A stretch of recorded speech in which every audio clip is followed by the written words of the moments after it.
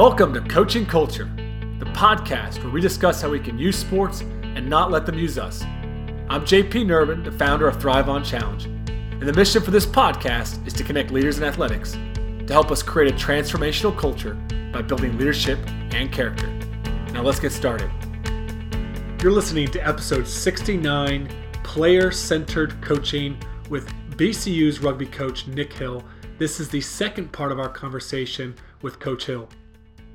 Nick, this player-centered approach is something we've talked about a little bit, before this, and you shared with me, and I thought some of the stuff that you did when you initially came into VCU was really fascinating. You were asking a lot of questions. What was your kind of process and your system for asking questions and developing the relationships with the players? So you could do, like you said, start to gauge and understand them before you went in there and made changes.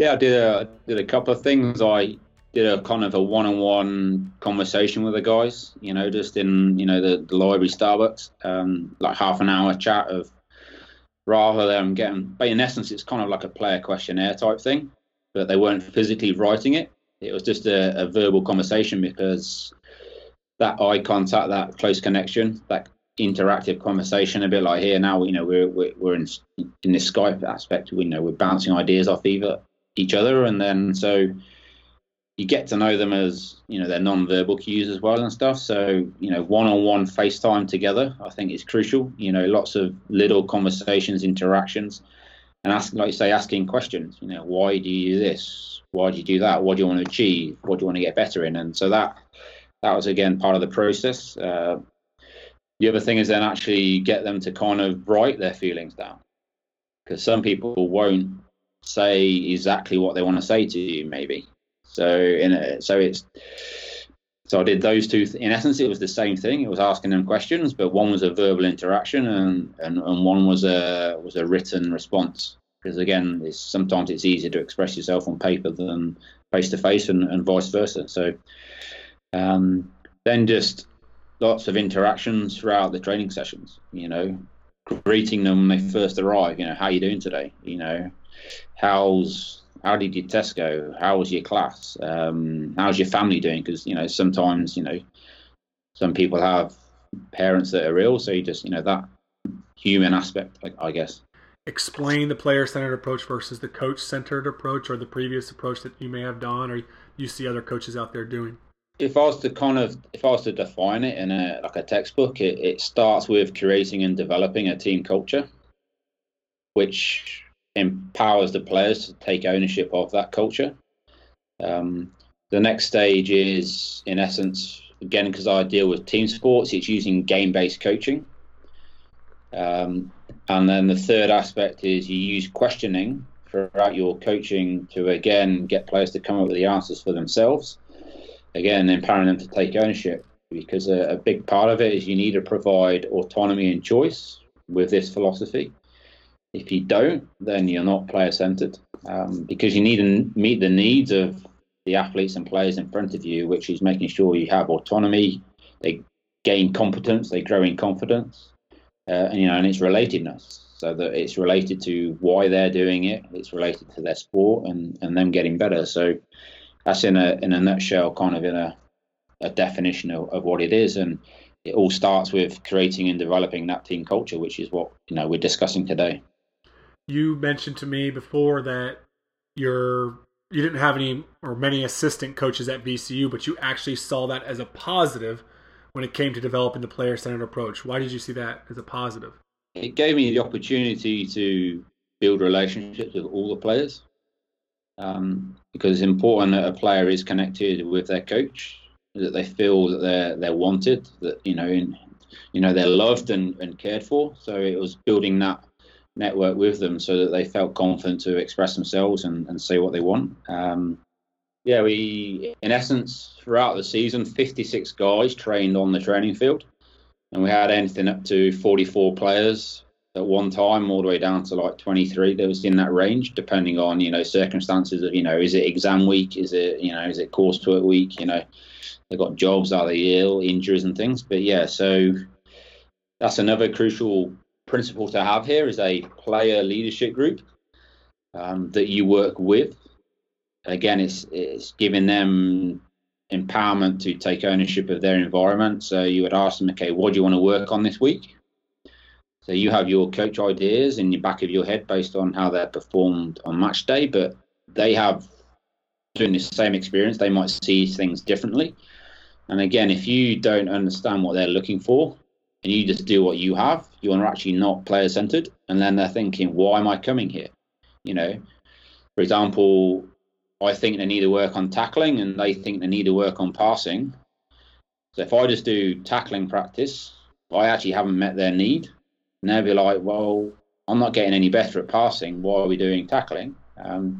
So finding out things from them means then you can integrate what you believe as coach, but more importantly, what they believe. At the end of the day, it's their team. You know, they're playing the match. They're on the court. They cross the white line. You know, there's not much you can do as a coach really once the ref blows his whistle and, you know, the tip-off starts, you know. You mentioned game-based coaching as an essential piece of the player-centered approach. Why is that important to a player-centered? I kind of see where it's going through, but I think many people would say, well, game-based coaching, that's more of a philosophy on training and teaching. How does it apply to player-centered? Again, it's related to the actual game they're then going to go and play. So if you break it down into silos of technical and tactical just on their own, they're learning it isolated. They don't understand the connection between them all. Whereas in the game, they're working on all the things all the time. So the technical aspect, the tactical aspect, physical and psychological. So it's those four things, because that's what they're going to do in a real game. So therefore, there's, from my perspective and experiences, there's better transfer then into a game. They're making decisions in the moment. And again, in game situations, not everything's perfect. You know, one of my key mentors, Brian Ashton, the former England rugby head coach, you know, his lessons from, you know, the armed forces and the special boat services, you know, these battle plans don't survive the first contact in war zones, you know, and you could argue a court, a pitch is kind of that, taking an analogy, it's messy, it's a war zone, anything can happen, anything can go wrong, you know, referee decisions, player loses concentration and things. So it's constantly adding all four areas all the time. And the key, again, with all this aspect, it's a process, it takes time. But if you do it in isolation, when they then go into the game on, say, a Saturday morning or Saturday afternoon, they're kind of having to relearn things. So they're learning the game while they're actually playing the competition game. Whereas if you do it on a regular basis, like, for example, my perspective, twice a week, Tuesday, Thursday, with a game on Saturday, it slowly builds process in the long term. It's far more beneficial and realistic. Yeah, and I would say that when you're talking about the player-centered approach, it'd be the same as you give that example of, like, if your players wanted to be tackling in practice and you didn't let them tackle in training, that you wouldn't be kind of meeting the needs there. And I think regardless of our sport, most people play it because they want to play it, right? They want to compete, not because they want to drill it. And that was my experience when I went to Ireland, as I came in there with this vision early on of, well, everybody loves basketball and basketball's a great sport. But I learned quickly that if I want to get my numbers up and really gain some interest in the sport, I needed to take that player-centered approach. And one of the key aspects of that was a game-based coaching, right? Of not coming out there with a bunch of drills. And then there's all the other benefits that you just mentioned as well. Nick, tell us a little bit more about the questioning. That was the kind of the third thing you said when it came to a player-centered approach, using questions. This is something I'm big on. Definitely, it's the hardest part as a coach is kind of letting go your power. Ego is a big thing here with this aspect. If you're not used to doing the process of asking questions, it's definitely going to be a challenge. And the key is just try it. Have a go. I have a kind of a three questions of what are we doing well, what are we not doing so well, and then how can you get better? What can you improve on? What are we going to work on? And that's 3-stage process. You know, depending on the age of the athletes and players in front of you, is either, you know, coach led, as in you facilitate this process through a guided discovery process, or if you're dealing with older players, you then, for example, pick one of your players from your leadership group and you say, right, I want you to ask this, this, and this. And then you just let them have their discussion. So it's along a continuum, depending, as I say, age and stage and the environment you're in. But it's asking open-ended questions. It's not kind of channeling them down to a set way. And then it's okay to go off on tangents and go where the answers they're providing you. Yeah, we've talked about that in our episode around the after-action review, just kind of getting them to make the assessments there as well. And you've obviously talked about the importance of questions just to get things going, as far as too when you kind of coming in and assessing the culture. I think that's huge. Yeah, it's the how, the where, the when questions, that you facilitate and you grow within that discussion. And again, I say no more than 1 to 2 minutes I would do in the middle of a session. So they would play a game for 5 to 7 minutes, and then 1 to 2 minutes you do these questions, and then you're back into the game, and they can see the transfer, the relatedness between all the whole concept altogether.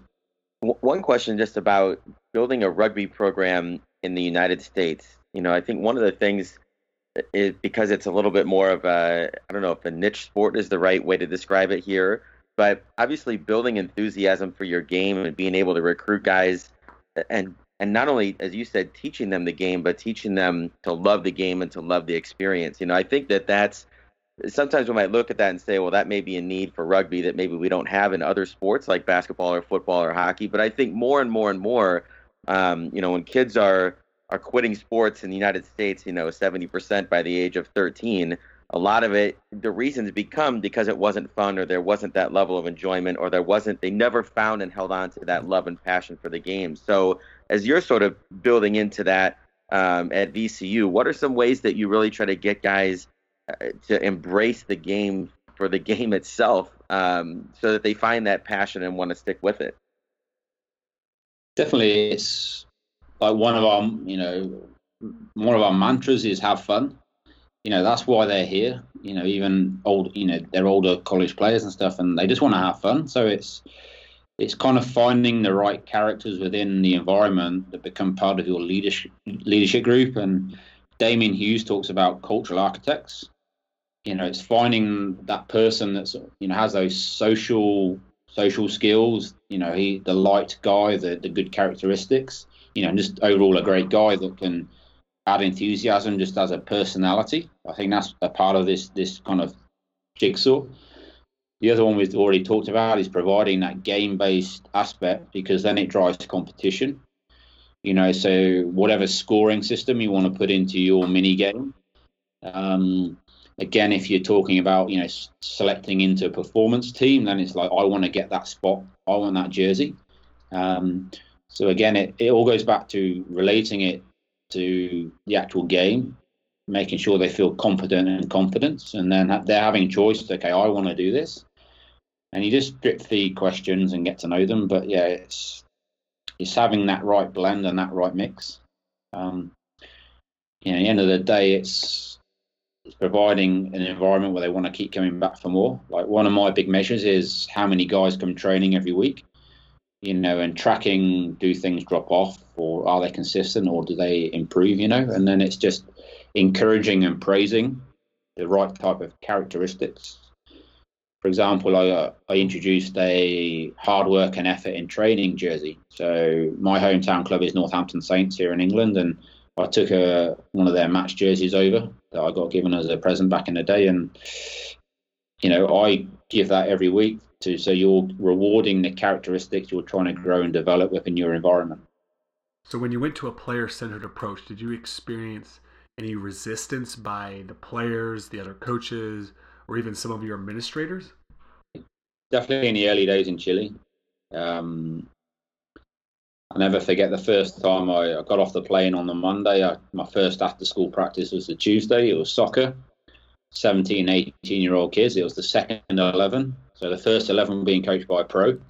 He set up the drills and stuff. He said, right, off you go. So I took these guys away, and they played this drill that the guy set up for 5-10 minutes. And I said, stop, and you come. They didn't say a word. 17, 18-year-old young adults. And I said, what do you think? No one said a word for like 2-3 minutes. And I'm like, whoa. And I just come from a high school where I said, what do you think, guys? Off they go. They could talk for 5-10 minutes because they've been shown the process. So, like, as I say, you pick up things really fast, and you just have to, okay. And again, like, so, like, for example, in Lynn Kidman's books, you talk about drip feed it slowly. So if you're not used to it, you just do a little bit of it. But the hardest thing with the players, obviously, I'd kind of just go with it now. It's kind of sink or swim to them, but then you support them behind the scenes.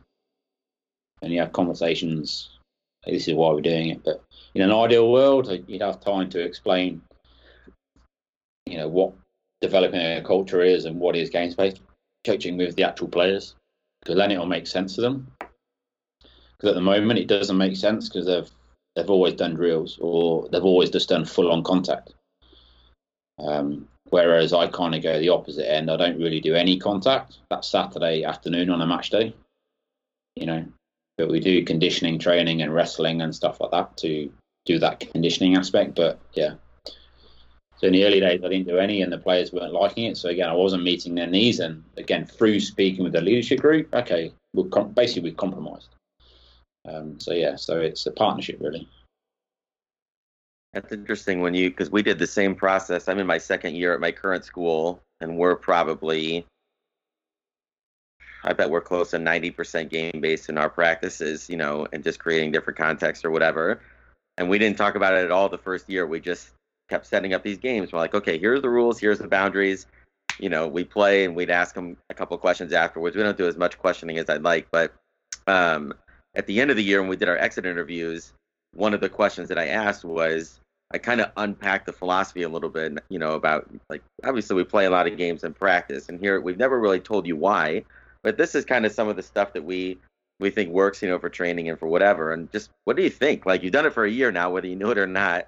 What do you think? And everybody's like, oh, I like it. It was really fun, and we felt like we were doing stuff that was going to happen in games, And so it was just, it was funny though that because we never, just like you said, like, we never talked about it until they'd done it for a year, and then we got some feedback on it and kind of explained it to them individually, and that was fun. Because the thing I found is the younger they are, kind of the less things you need to actually tell them or explain to them. They just do because again, it's that teacher-pupil relationship. They kind of do whatever you say, Whereas, as I say, when you go up the chain to moving in across to young adults and adults, they'll question you, they'll challenge you and stuff, and like, well, we always do this, that's the kickback you get. And yeah, it's definitely tough. As I say, the younger kids, like the 8-year-old kids, had no idea what was going on. They're playing rugby, they're tackling. The parents stood next to me thinking, why they need to learn to tackle, they need to learn to pass, and this, that, and the other. And for example, I didn't even teach them how to tackle. They're 8 years old and they just didn't do any. Like, it's a bit naughty of me, but when you live in a warm country, you don't really need to do warm up. So it's Friday after school practice. It's been 25 degrees all day. I just played games for an hour. No warm up, nothing, and straight into full contact. Because again, I asked them, "What do you want to do?" Well, I want to kick the ball, I want to tackle, and I want to score tries. So again, I did the Q&A with these young kids as well, and it's, if you start with what they need, you can then over time evolve it to actually what they do need. I think that's a trick to play as well. I think it's interesting because sometimes there is benefit of explaining why you're doing something different than what they've experienced before, rather than just jumping into it. For instance, I'm a big proponent of not using conditioning as a punishment, like as a consequence for not working hard. If you ask kids, well, if you were the coach, what would you do if the team wasn't working hard? They'll probably say, run. Like, if a guy has a bad attitude, what should be the consequence? Run. But when you explain, well, running's good for you, right? And like you explain the philosophy behind, participation in practice is a privilege. It's an opportunity to come out here and get better. If you're not going to work hard, why should you be allowed to practice? And you explain how just the loss of the opportunity, the privilege of practice itself is a far more beneficial consequence to becoming like who we want to be as a team. Like, the reality is you show up to practice because you want to get better. If you're not going to work hard, why should I have to run you to do something that you should want to do, right? Like, so when you explain that, like, this light bulb goes off in the kids' minds. Nick, before we go, because there's so much more that we could dive into, and you've touched on so many topics, but before we let you go today, is there something that we didn't talk about that you'd like to kind of bring up? The key is making sure you empower your players and athletes to take ownership of their environment, because at the end of the day, it's their time, it's their journey that they're going on, and as a coach, you're trying to provide the best possible environment for them to do that. And the key is making sure you have a shared purpose and a common agreed goal. It's not the coach saying, right, we want to do this and we want to do that and we want to achieve this. It's like, what do you think, players? So right from the get-go, it's open-ended questions. It's like, what do you want to achieve while you're here? So it makes sure that everyone's heading in the same direction, all singing from the same hymn sheet. Because if you're not, and you don't provide choice at some point in this journey, this process, it's going to come back to haunt you, and you don't know when that point in the journey is. There's a couple of times in the past where I make a couple of mistakes, and you reflect back on, and you compare different seasons within the same environment, and okay, why did this happen? Why did that happen? And so if you don't kind of nail this team building, team culture aspect, it will haunt you when the pressure comes to it, or a situation occurs, someone will make a poor decision or make a bad choice. So that's definitely crucial. And the key is it's a process. And if you haven't done this before, it's going to take time. And definitely you can't rush it, because if you do, then people miss the point, or they're not present in a meeting or something. And it's definitely a challenge, but a very powerful and rewarding one if you stick with it, if you believe in it. And if you're in that constant dialogue with your leadership group, you find out other things with other players, and you get the feel of the team and the flow of the team. So having that regular dialogue with those, as I mentioned, cultural architects, that's a really good way to help spread the message. Wade Gilbert's talking about it, spreading like a virus. So if you get those right people in positions, then they can help police things and control things. And as I say, you just, for example, I would talk to you guys, and then you then go and talk to 2, 3, 4 more. Now, I could be the guy standing at the front of the room saying this message, but some people, I'm not a coach again. Whereas if you do it through your peers and your teammates, it's so much more rewarding and powerful. Rewarding for you as a coach, and powerful as a team and a culture within that team. I love that, the spreading like a virus. I think so often when we talk about like culture, we talk about the cancers and like kind of a negative term, but there's also like this spreading like a virus in a very positive way of like getting the right people to start that. That's fantastic. So much good stuff today. Where can people follow you, connect with you, and kind of also read and maybe view some of your content? As you mentioned at the start, I got my website, which is nickhillcoaching.com. Link to that then is obviously my Twitter account, which is at @N H _C coaching _. Very active on Twitter there and sharing things, and I write blog pieces and things and share that.